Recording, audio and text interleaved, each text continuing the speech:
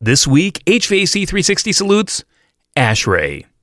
With more than 57,000 members from over 132 nations, ASHRAE is a diverse organization dedicated to advancing the arts and sciences of heating, ventilating, air conditioning, and refrigeration to serve humanity and promote a sustainable world. Thank you, ASHRAE, and especially to all the great ASHRAE volunteers for all that you do.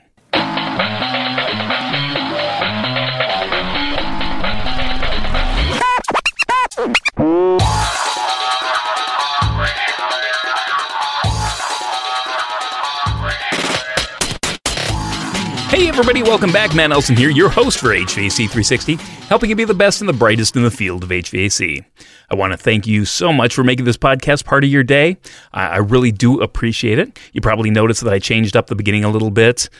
Don't worry, I'm going to be back to thinking about more humorous ads in a while, but I just wanted to take a break and thank a couple of organizations and manufacturers this holiday season for the good work they do. And then I will be right back at it. So, what do we have up on the docket for this week? This week, we're going to be talking about a lot of people's favorite topic, cash, scratch, moolah.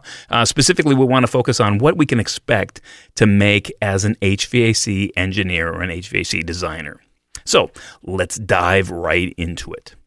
Obviously, we're going to be talking about money in this episode, so fair warning, the information is only as good as the day this is published. So, although some of my thoughts are going to be timeless, the same cannot be said for the monetary figure. So, you want to be able to do your own research when the time comes. So, in general, this is for people wanting to get into the industry or change from a different industry to this industry. I guess that's the same thing. If you're in the industry, you probably already know what the salaries are in your area. This also might apply for if you want to relocate from one area to another. So you might want to be able to do some research there. A couple of things, and this topic comes from a couple of questions that I get from listeners, and I just kind of wanted to put my thoughts into an episode. Although it may not necessarily be the most cohesive and definitive episode that I've ever produced, but I just wanted to get this out there and share some thoughts with you. So I think it's important to really know your situation. You know, are you picking a career? Are you right at the beginning? Or are you in a career that you don't like, that you want to make a change? This is a great career to do that with because it's one of those careers that is not labor intensive. It's all in your head. So use your mind, not your back, is a favorite saying of mine. And this is definitely one of those occupations that you can do that with. You know, are you going to be another thing you want to be? Are you changing locations? Like I said, is this something that you're going from, a small town to a big city or a big city to a medium-sized city? Is this something where you're like, you know what, I'm just tired of the winters. I want to go someplace that's nice and warm and never have to deal with snow shoveling again. That, in fact, might be the case. Or, I just want to go back to where I grew up. I mean, it's simple as that. I get those questions, quite a bit. Also, do I need to, I guess another question I have gotten is I'm in a different industry, but I need to make a certain amount of money. So what can I expect to make when I make that leap? So those are all some of the things that you have to kind of marinate on and think about when you're talking about becoming an HVAC engineer. Now, I'm not necessarily going to get into what that means to be an HVAC engineer because we're just talking about numbers here and some things about job hunting and things like that. Another thing you want to know is you want to know what your assets are, what your education, what your past education, what you're going to bring to the table, what you might need to supplement. If somebody has a career that, they might have an associate's degree, maybe that's, you need to think about increasing that to a bachelor's degree and changing that. And does that apply? So those, again, you need to think about that. What do you have as far as experience? A lot of people, when they change vocations, they really they really need to take that experience that they've had. Any experience is great experience. And I think that you just need to not necessarily discount that. I think you need to take that and you need to say, hey, you know what? I can reapply it. And, there's really kind of different areas that you can kind of focus on.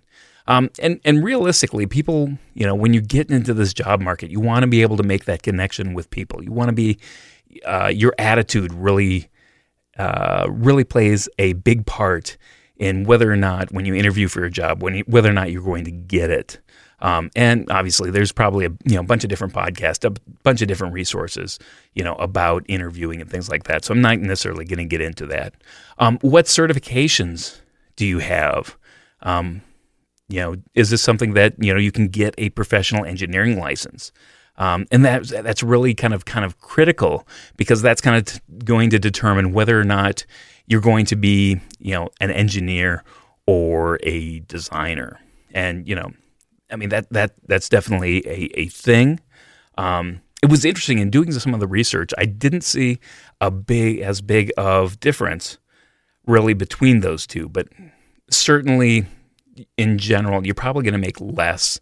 Whether it's like 10% less or whether it's going to be 20% less as a designer. And that's typically somebody that I define as somebody who doesn't have an engineering degree that they can fall back on. So a designer typically is going to be somebody who, got into the industry or gets into the industry and doesn't have that engineering, bachelor's of engineering, and they just work their way up. Truth be told, I know a couple of people who are designers who are really better than most engineers out there. So, it's nothing to, you don't want to discount those designers out there.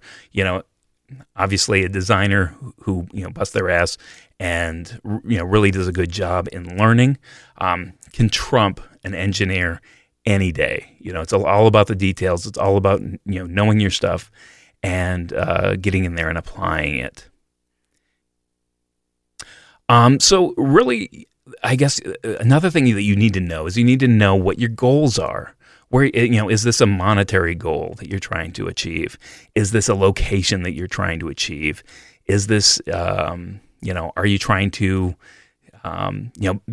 move into a principal position or an ownership position? Is that something that you want to achieve? It's important to know where you want to go, where you want to end up, because you can take where you are now and that thought process, knowing you need to go and kind of develop a path. And that's going to be important, because if you identify hurdles along the way, like, hey, you know what, I don't have a bachelor's in engineering and I want to become a professional engineer, that's going to be something that might be a little bit difficult to overcome. Obviously, there are different kind of, or different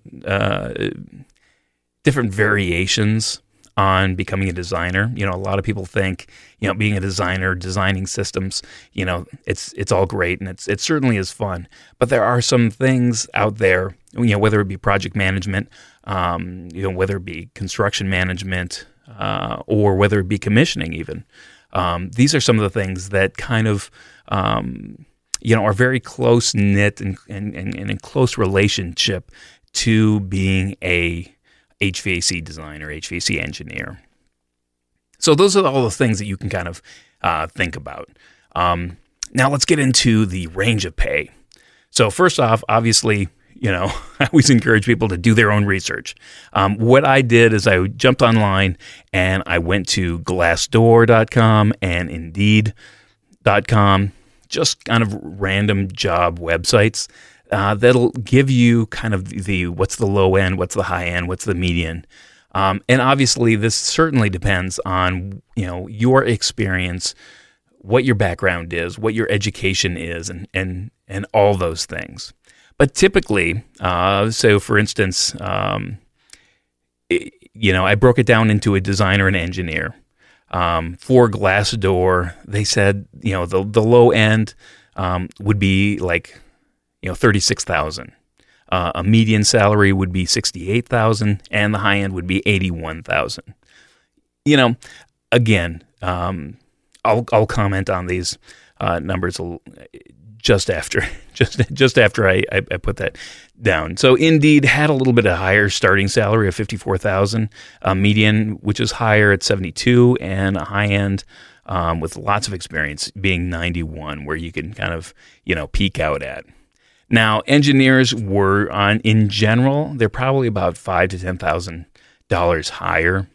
So for Glassdoor, the engineer was for the low end was $57,000 as an entry level, probably. Median was $75,000, and high end was $106,000. For Indeed, it was low end of $56,000, which is about the same. $80,000, which was the median, and $94,000. So again, all these numbers are great. You're looking at anywhere from entry level of around 45 to 55, say, and you're probably in the neighborhood of around 75,000 for a middle of the road, and high end, you could be making six figures. Once you really put in your time in the industry, and certainly things like that. Now, obviously, the one thing, and I guess one of the things that I'll kind of say is that entry level is going to be 0 to 3 years. You break down these time frames. This is typically out of school, no experience, and it is going to be what they would determine as kind of a pre-PE, professional engineering. That's going to be kind of your first chunk. That's going to be your first group that you'd fall into if you're getting into the industry. Now, if you had 5 to 7 years experience, that's going to kind of be in the, you just got your license, you have a bit more experience, you could probably run things on your own.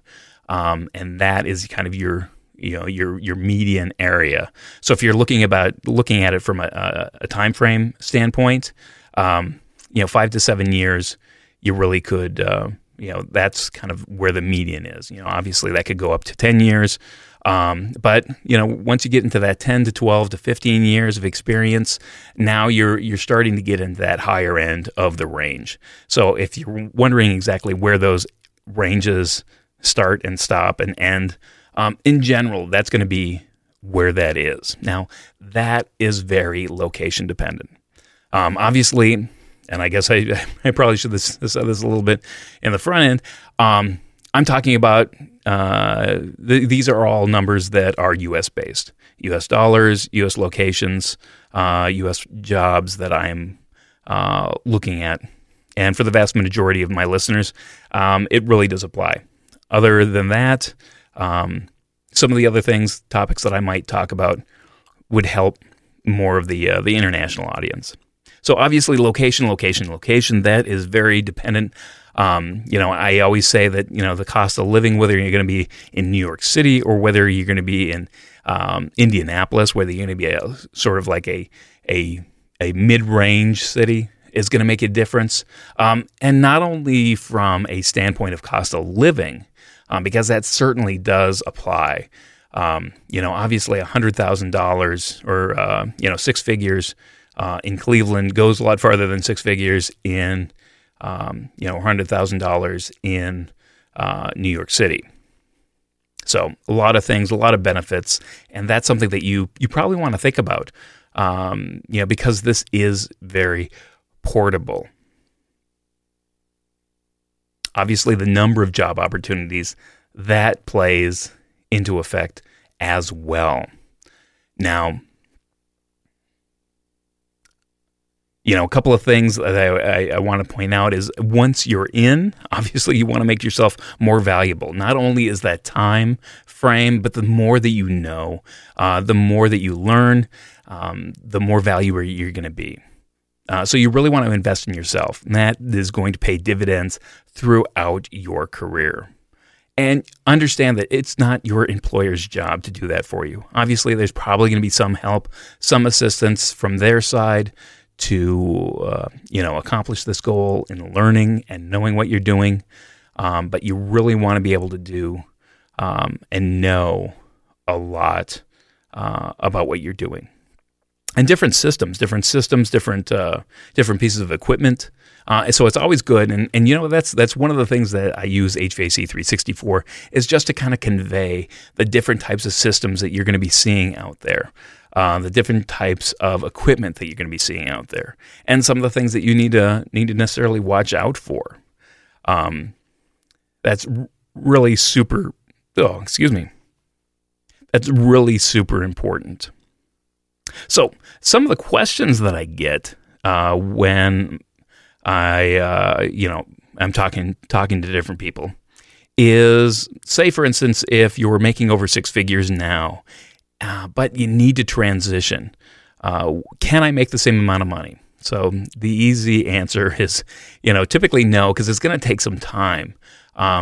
Depending on how your experience transfers. Some people, it's going to be a lot easier than others.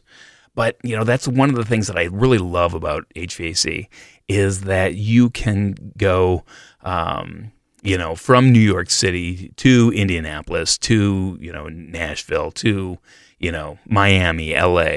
And anywhere there's buildings, you're going to have an opportunity. There's going to be somebody there that's designing projects. When I talk to, middle schoolers, that's typically what I like to kind of convey, is that the one great thing about this is that I'm not just locked into making widgets.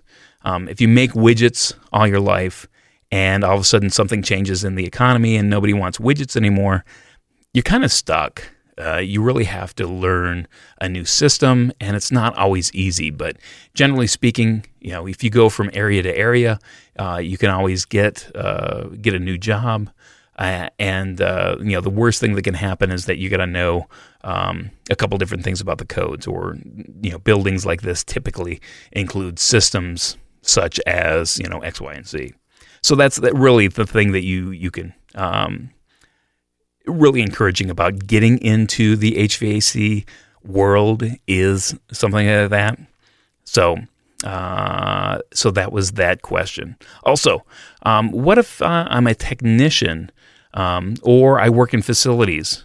Will additional schooling or classes help me? My answer is not necessarily. I know that there are a lot of excellent programs out there, but depending on what you're looking at, if you've been doing residential, you're a residential technician for HVAC, you might want to get additional schooling. You might not have the exposure to some of the systems that you're going to see on a commercial level. So if that's the case, it'd probably be worth it. But, again, I would caution you on spending a lot of money. The fact is that if you're like, hey, there's this program and it's going to be, thousands of dollars to kind of go through the program, and it might be over 2 years. Think about what you could spend that money on otherwise, because realistically, this is not rocket science. If you can find some things that are more focused, that can help you get up to speed quicker, I think your money is better spent that way. Especially if you're coming from, say, a facilities or a technician's standpoint, and your educational background might be an associate's degree. It might not necessarily, if you're not going to be able to get to that next step as far as becoming an engineer, getting that bachelor's in engineering, and as far as the U.S. goes, ABET accredited engineering is very important, because you need to know exactly what qualifies, what will qualify you to become a professional engineer. So if your career path, you can get to that professional engineer with the education that you have, or if you can supplement that education and get to that level, that's going to be something that you want to jump on. If you're really dedicated to being an HVAC engineer, if you can get to that professional engineering license, that's going to be your golden ticket, because that really sets you apart and gets you into a different echelon. That being said, obviously, being an HVAC designer, completely okay. And it's all about knowing stuff. So don't worry about that. If you're, a technician and you're like, what, if I have to haul another compressor up a set of stairs, it's going to kill me. Yeah, definitely this might be an option for you. Facilities guys, they want to, they like the idea of knowing systems or designing systems. And especially from this standpoint, your experience is really gold to the designers, because a lot of designers don't get that feedback from the field, from working on installed equipment, working in knowing what goes wrong in reality. They just have a designer's mentality where they're like, okay, this should work. This is great stuff, and it's brand new. But what happens when the equipment gets old and needs to be, it's broken and needs to be replaced, needs to be fixed? They don't have that perspective to improve their designs like that. So don't think that you're coming at it from an inferior position. You just have to understand and kind of value the experience that you already have. So don't throw that out. Use that, and just be smart about it. Again, if it's just for a certificate, it's probably not worth it. But again, if it can get you to that next level, then I might consider it. Obviously, if I want to change locations, what can I do? This is where ASHRAE gets back into it. And in fact, again, going back to the technicians wanting to take classes, ask somebody who's, actually an HVAC designer, HVAC engineer. Try to find those people and ask those questions. Do you think this would help me get into the industry? If it's not the case, then that's going to be somebody that you can use as a mentor. Take their advice. As far as changing locations, ASHRAE has chapters all over the place, and there is no better way to be able to identify people and to start networking even before you even change locations. You can do that. And that is, obviously super cool. I mean, it's ASHRAE is a volunteer organization, especially at the local chapter level. Just get in there, and this is not a ton of work. What it does is it gives you a great network of people who are committed in the area to be able to expand your knowledge and really get in there. I mean, everybody, once you become somebody, you're kind of labeled, if you're a new person and you are labeled as somebody who's going to get in there and help and volunteer, people want to do stuff for you.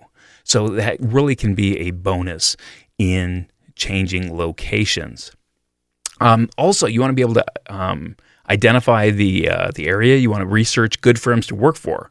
Again, great time to ask some of the people that you've networked with at ASHRAE to be able to say, hey, where are the good engineering firms? There are some engineering firms out there that it may not be your cup of tea. It may not necessarily be what you want to do.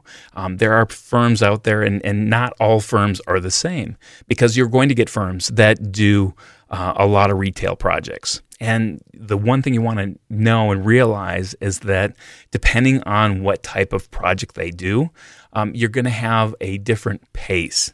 Like retail projects, they're going to be they're going to be towards the cookie cutter end. They're going to be a variation on a theme. They know what they want to do. They're going to do it fast. They're going to put in the information. And it's all about doing it quickly and doing it, a really good job at it. And there are some firms that is their niche. So different firms have niches. And there are firms out there that just do, healthcare, that just do education. There are firms out there that are going to be, and this is one of the things that, for relocation, is there a firm where you want to move to? Say, for instance, you want to be able to move. You're working in San Francisco now, and you want to move to LA. Well, is there a company that actually has a office in LA and also in San Francisco? So can you get a job today working in San Francisco and then transfer down to LA? Is that one of those things that you can kind of pull off? I mean, there are firms out there that are larger that have different offices all over the country. So that might be something that you want to do. I mean, and that doesn't necessarily have to be within California. It could be like, hey, I'm in San Francisco. I want to go to New York. And that, in fact, could be your ticket to being relocated, and relocated easily. So those are some of the things that you can definitely take a look at. A lot of times too, when you're looking to change locations, I want to point this out that firms in general, this is a broad sweeping statement, so take it with a grain of salt. Firms in general don't really do a great job with, depending on their size, with advertising jobs. It might be a case where you have managers who go, they just think to themselves, hey, if I could hire more engineers, I would do it today. If I could find the right people, I would do it today. But they never advertise, or they advertise in a place that people don't look, so it doesn't help them out. So if you find a location or a organization or a company that you want to work for, go ahead and reach out to them. Reach out to the engineering manager. Obviously, if you call up and want to talk to the mechanical engineering manager, that's going to get you right to a specific person in an organization. And usually there is that type of person. There's usually an engineering manager or a mechanical engineering manager, and you can kind of call in and get right to them and figure out, who that person is. Obviously, use things like LinkedIn to figure out exactly, who's what in a company. So you can do a little bit of research on your own, and that's a way to kind of get in there. So those are some of the ideas if you want to, change location, or if you just want to kind of, I guess those are some great ideas just to do a job search. Now, I get a question all the time. What about going through a placement service or so-called headhunters? Now, I do have a couple opinions on that. Understand that their fees are pretty high. So if a company goes to a headhunter or a placement service, the fees, could be in the 20 to 30% range of your annual salary. So when you think about it, if your salary was, say, $60,000, it may be $12,000 to $18,000 just to find a candidate like you. That's the kind of fee that companies are paying. So when I say, hey, go direct to the company, that might be your best bet. Realize that you could be saving them thousands and thousands of dollars. So typically very expensive. And, in my experience, they don't really know the HVAC or the engineering community real well. They have a lot of candidates. They're trying to make it, trying to make a match and play matchmaker, but they're not, they're more interested in letting the employer make the determination on whether it's a good match or not, rather than trying to be selective about it. I mean, they're obviously they're going to make they don't want to be wasting the time of the employers, but in the same regard, if there's somebody who generally fits the description that the employer is looking for, they're going to go for that. I guess that's another thing. Is that the description? If you're like, okay, you know what, I'm gonna search up on some of these job boards, and I'm gonna try to find a company that is looking for something, and you look at the description, you're like, that doesn't match me, that doesn't fit what I do, what I would bring to the table. Go for it anyway. Start the conversation. If you're a good candidate, they might try to make you fit. So, or find a position for you. They're like, well, you know what? I've been, trying to find a senior engineer for, 2 years now with no luck. And here is a engineer with some experience. Might as well go with somebody that, that I can find rather than somebody that I've been searching for a long time and have no idea where they're at, and have not had much luck. Lastly, about the headhunters, obviously, going through that process is better than nothing. It's better than staying unemployed. It's better than, obviously you should not necessarily be looking for a job. Your optimal situation would be that you already have a job that you want to transition from, and you're going to another job. That would be the ideal situation, and you don't want to necessarily quit one job before you can find another one. But, sometimes you get in a hard play, in a real jam, and you want to be able to, get employed. You want to start making money again. So that's kind of the situation where, placement services may do you a good. But again, I would caution you. I know I've heard before about placement services charging you as a candidate fees, trying to get money out of you, and that's something that I have not. I don't condone, and I haven't necessarily seen it. I've heard about it, but if you get into a situation like that, I would kind of step back and say, you know what, I'm going to try different routes, because there are multiple headhunters out there, search firms, professional recruiting firms that are going to go out there, and they're not going to charge you a fee to find you a job. That is the last thing that you want to be able to, or that you want to do. That's why some of the fees are, pretty high on the employer side, is because, they're the ones that, have the need of finding somebody, and they really, the companies have the deeper pockets as opposed to employees. All right. Hope you have learned something. Thanks so much for listening. If you know somebody who's looking for this type of knowledge, consider passing this episode along. This, by far, is the best thing, really, that you can do for me, for HVAC 360, and for the whole group. If you want to do something more, here's 3 simple asks that you could do. If you're not a subscriber, consider joining the growing community of people just like you over at HVAC360.com and signing up for my weekly newsletter, where I share more things with you. Obviously, I'd ask you to subscribe to the YouTube channel that we're trying to kick off and get going.